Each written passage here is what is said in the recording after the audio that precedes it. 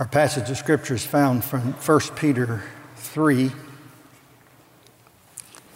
first 7 verses. Likewise, wives, be subject to your own husbands, so that even if some do not obey the word, they may be won without a word by the conduct of their wives, when they see your respectful and pure conduct. Do not let your adorning be external, the braiding of hair, the wearing of gold, or the putting on of clothing.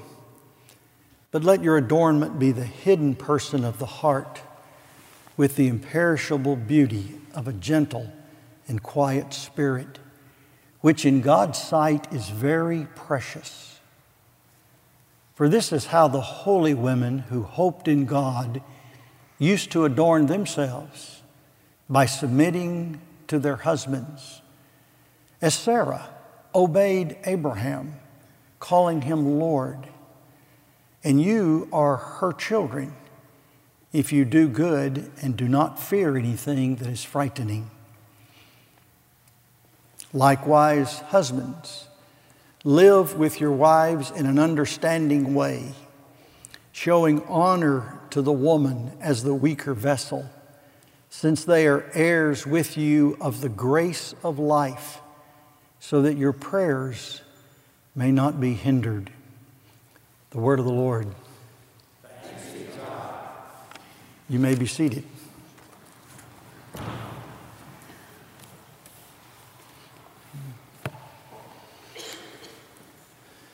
This morning's message is a part 2. Last week was part 1. We looked at the scriptures here having to do with the conduct and the inner beauty of the wife.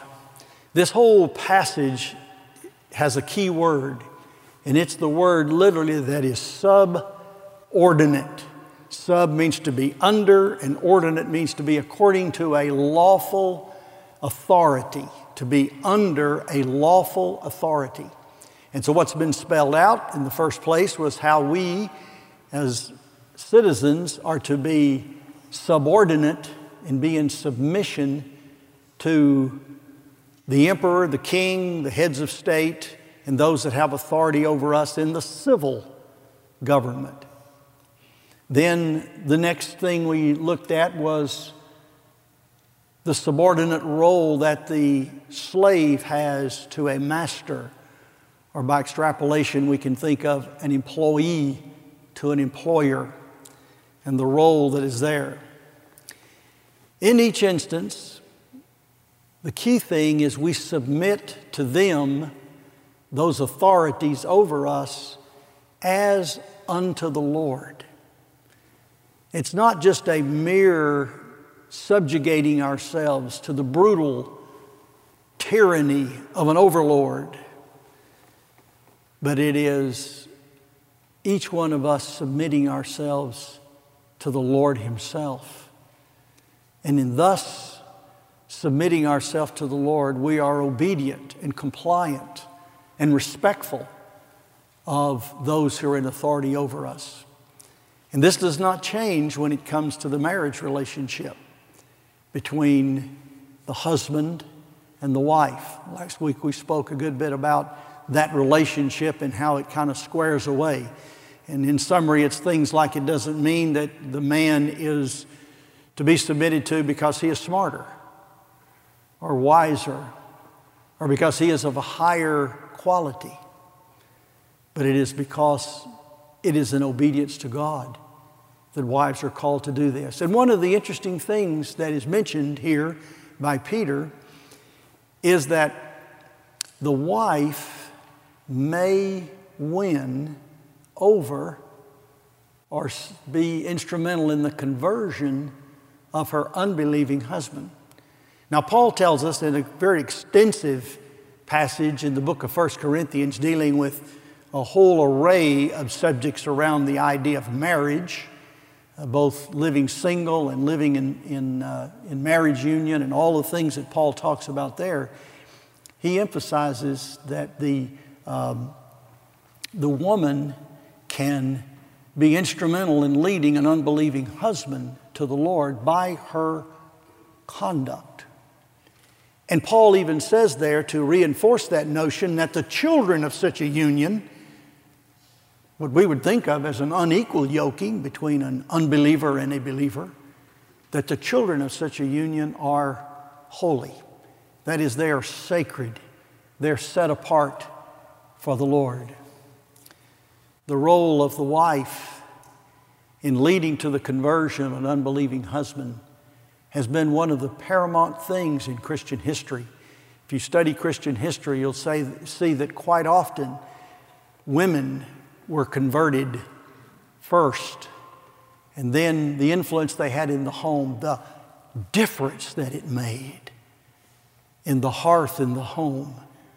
Eventually, the husband was won to the Lord.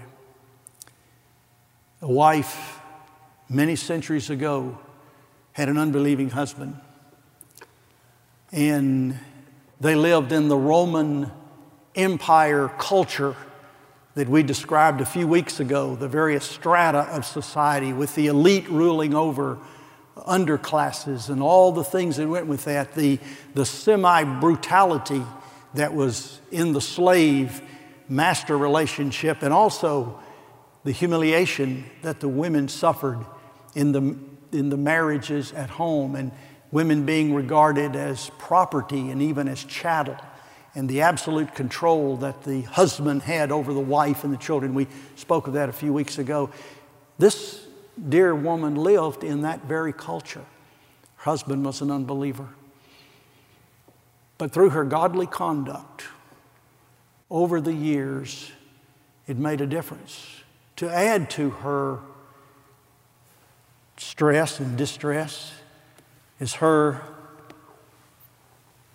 son had grown up to be like his father and had adopted a hedonistic lifestyle and was living a life of debauchery.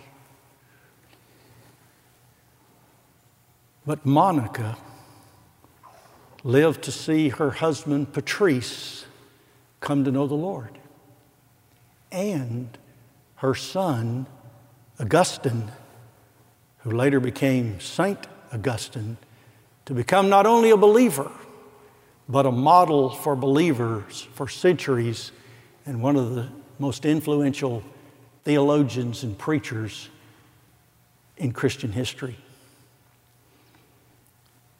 A wife, a mom, just living right, humbly before her God, submissive to her husband, diligent in her duties toward her family, her children. God honored that and blessed it. Beloved, we live in a different world and a different plane than the world around about us. Our ethic, our viewpoint, our mode of behavior is completely different from that which is in the world around about us. That which tends to be self-centered, that which emphasizes rights, that which is self-directed and self-centered. We're called by God to be different kinds of human beings, individually and in relationships. Now, the relationship that's under view this morning is the relationship of the marriage. And we talked about the wife and the adornment and so forth last week, but then we add this one verse today having to do with the husbands. Likewise, in other words here, going along with the same line of thinking, the notion of subordination, likewise, husbands, live with your wives in an understanding way. That's the ESV translation. The word is the word for knowledge. And literally, or even kind of more crassly literal, it might be say, husbands, live with your wives according to knowledge. I think that's the way the Authorized King James has it, if I remember. Do you recognize that word? Knowledge. It has a background in the Old Testament.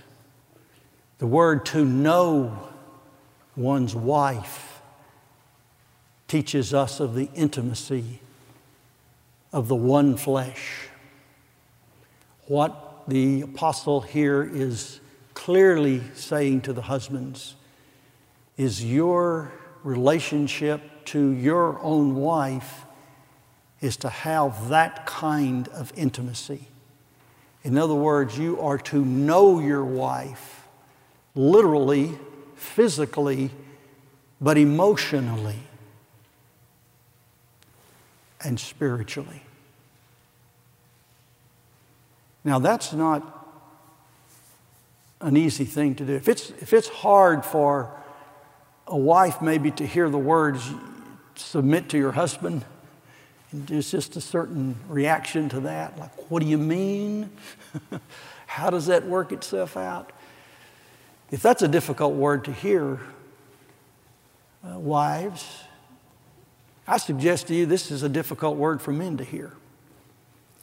Because men are not wired at times to spend the time and the effort to dedicate themselves to the attentiveness that it takes to really know your wife. And to know your wife as she is in herself, not simply as you relate to her. There's a difference. In relationship, there's this party, that party, and then there's the dynamic of the relationship. There's the tertium quid, the third thing in a relationship. How do they relate to each other? And the call upon the Christian marriage is that is to be a one flesh entity. And that's our burden. That's our call. It's really a joy, but it is a challenge. And the husband is assigned the responsibility to make it that. He's the one that is given the spiritual responsibility of living with his wife in such a way that he establishes the one flesh. And Adam started it all when he first saw Isha, woman. He said, bone of my bone and flesh of my flesh. This is the person that God has given to me to complete me, the help that is meet and suitable for me, the one who will complement, not giving you compliments, but to complete the complement to me. I alone am not all that I need to be, but I am complemented by this, a new creation of God given to me. It's interesting, the Lord brought the woman to the man. Man receives her as from the Lord, the most precious of human gifts. So he's called upon, or husbands, we're called upon to live with our wives in this manner.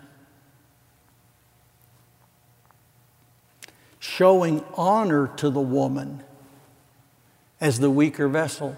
You'd kind of read that differently. Showing dishonor to the woman because she's weaker. That's kind of the way the secular mind, the unbelieving mind, the natural man thinks, is because she has certain physical traits that are weaker, we would think of, then she is not to receive the honor. She's not up to par. She's not on our level. Oh, what an abominable way to think. What a pitiful way to think. The honor that comes to her is because she has that built-in capacity to be submissive. One of the most interesting things, and I won't be too graphic this morning, but just observe nature. Observe horses and other animals in their rituals, their mating rituals, and see that even though the female has dominant, strong characteristics, there are times in many instances, in many species, where there's a certain element of aggression in the male that reinforces what God has programmed into nature.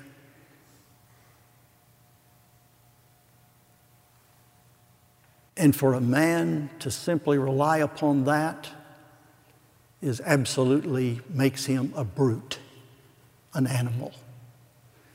God wants us to honor and to recognize the sacred preciousness of our wife. Her weaker vessel status makes her more precious, more vulnerable, more fragile, more in need of that which God has given us, and that is the capacity for protection and guarding and preserving and defending ourselves, our wives, our families. And God wants us to move in that direction, to always be the tendency of a man is to kowtow and to be brutalized by other men, and then to go home and be physically abusive to his wife. It's right the opposite. God wants us to cherish and nourish that tender and wonderful partner He's given us, and then to stand up to the man who would brutalize us or who would intimidate us. Most men do it right the opposite. A godly man finds the tenderness with his wife and the toughness with the dude that would push him around and abuse him and infringe upon his freedoms and rights. So we're called to grow a spine, men, to get a little backbone and to increase the viscera of our souls in our relationships. And the reason it's given is they are heirs with you of the grace of life. I love that phrase, grace of life. Grace, of course, charis means gift. And life is a gift from God. We tend to take it for granted. We tend to think we're here kind of automatically, or we're here just because we exist. But the Scriptures are clear that every person on earth is here by God's grace, in obedience to God's commandments, and in the outworking of the nature that God gave the race to be fruitful and multiply and to come into a place where there are many souls, many, many people, an enlargement of the human race, in order that more tongues, 1,000 tongues, 10,000 tongues can praise the Lord, in order that there might be in the human race that which there is in the stars, an innumerable host praising the Lord. And so each person from their mother's womb, from conception, is a special person before the Lord. That's why we so strongly oppose abortion and all types of taking of life, because we see that life itself is a gift from God, and it is given by God, and it is not to be taken away by anyone else. We're heirs of the gift of life. But I think that word life here is loaded up a little more by way of interpretation. It's not just the human life that's spoken of, but it's the grace of eternal life, the life that we have been given. In Christ, male and female enjoy the same identity in Christ, the same existence in Christ. The eternal life that a husband enjoys is the eternal life that a wife enjoys. So there is no difference in status, no subordination, no inferiority, superiority. in Christ. There's neither male nor female in Christ, is the way Paul puts it in Galatians. We are heirs together so that your prayers may not be hindered. It's an interesting assumption built into this little reason that's given here, and that is that a husband and wife are praying people, that he prays and she prays and they pray together, and that their hearts are tuned in prayer and they come close in prayer.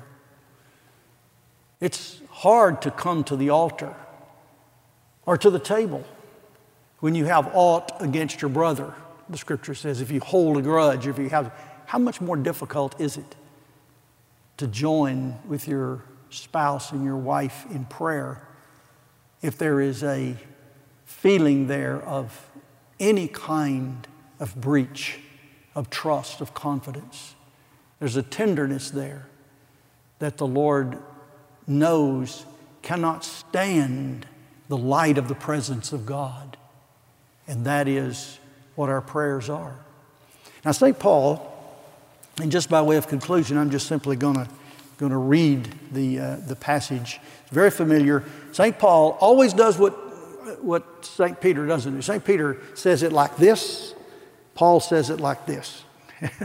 Same doctrine. I've done a study years ago. It was a fascinating study of comparing the teachings of Paul with the teachings of Peter. And the liberal view is, there's contradictions in Scripture, and this one doesn't match that one, and there's development in the sits and Laban, the situation in life determined the outlook of the author, and so the Bible is conflict, and it was different times and different all that sort of thing. So one of the things to do to counter that is to read carefully and to see where those conflicts are and where those compatibilities are. And listen to the way Paul lays all this out here as I conclude. Listen to what more he brings it, and then especially how he puts the whole thing into the view of the sacred marriage, that is Christ and his spouse, his bride. Wives, submit to your own husbands as to the Lord. For the husband is the head of the wife, even as Christ is the head of the church, his body, and is himself its Savior. In a few moments, he's going to say that husbands are to love their wives as Christ loved the church. So men, think of yourself as the head of your wife. That's kind of fun to think about, isn't it? Think of yourself as her Savior. And think of what the Savior had to do to save you. Think of what kind of condition you were in when you needed saving. Think of what he's done for you in salvation. Now, as the church submits to Christ, so also wives should submit in everything to their husbands.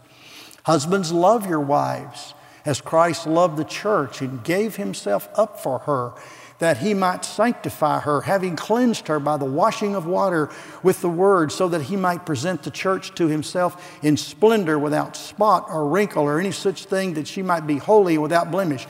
You're looking for faults in your wife? Do you realize it's your job to correct those faults, to clean them up, to wash? The language here, listen to this language: sanctify, cleanse, wash, without spot, without wrinkle, in splendor, holy, without blemish. Husbands, is that the way you'd like your wives to be? Well, let me tell you what the scriptures, let me assign you a reading. Read the prophecy of Ezekiel, chapter 16. I'm serious. I'm not, y'all look at me like, yeah, he makes an assignment every Sunday morning. But I want you to do that this time. Read Ezekiel 16. Write it down, and sometime this week, just take that and take it out of context. You don't have to study all of it. Just take that one prophecy, and it's a long chapter. And that'll tell you the story of what God did to his bride. It's a story about a little baby girl that's thrown out and is filthy and orphaned. Even the umbilical cord is still in her body. She is born and thrown out into the wilderness and abandoned.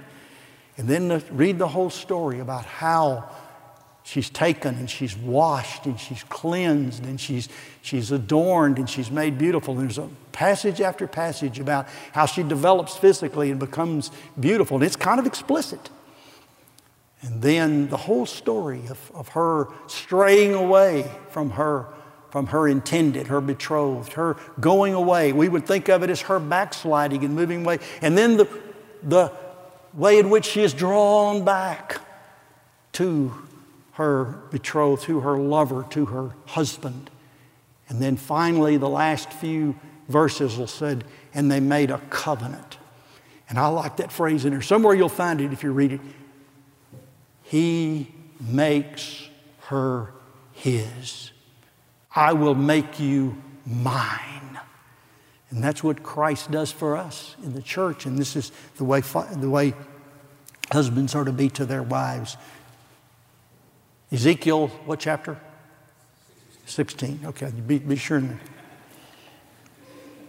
In the same way, he talks about all that washing, cleansing, that vivid picture. In the same way, husbands should love their wives as their own bodies. He who loves his wife loves himself, for no one ever hated his own flesh, but nourishes and cherishes it. That's what we are to do to our wives if we're to live in the knowledge. We're to nourish her and cherish her just as Christ does the church, because we're members of his body. And then he quotes the Old Testament. Therefore a man shall leave his father and mother and hold fast to his wife, and the two shall become one flesh. This mystery is mega, big. This mystery is profound, and I'm saying that it refers to Christ and the church. However, let each one of you love his wife as himself. And the wives get the last word again. And let the wife see that she respects. And it's that same word we've seen over and over, fears, reverences. We're to do that to the emperor, we're to do that to the Lord, and we are to do that, wives to our husbands, husbands to our wives. See that she respects her husband. Remember, ladies, remember Monica. And husbands, remember Christ.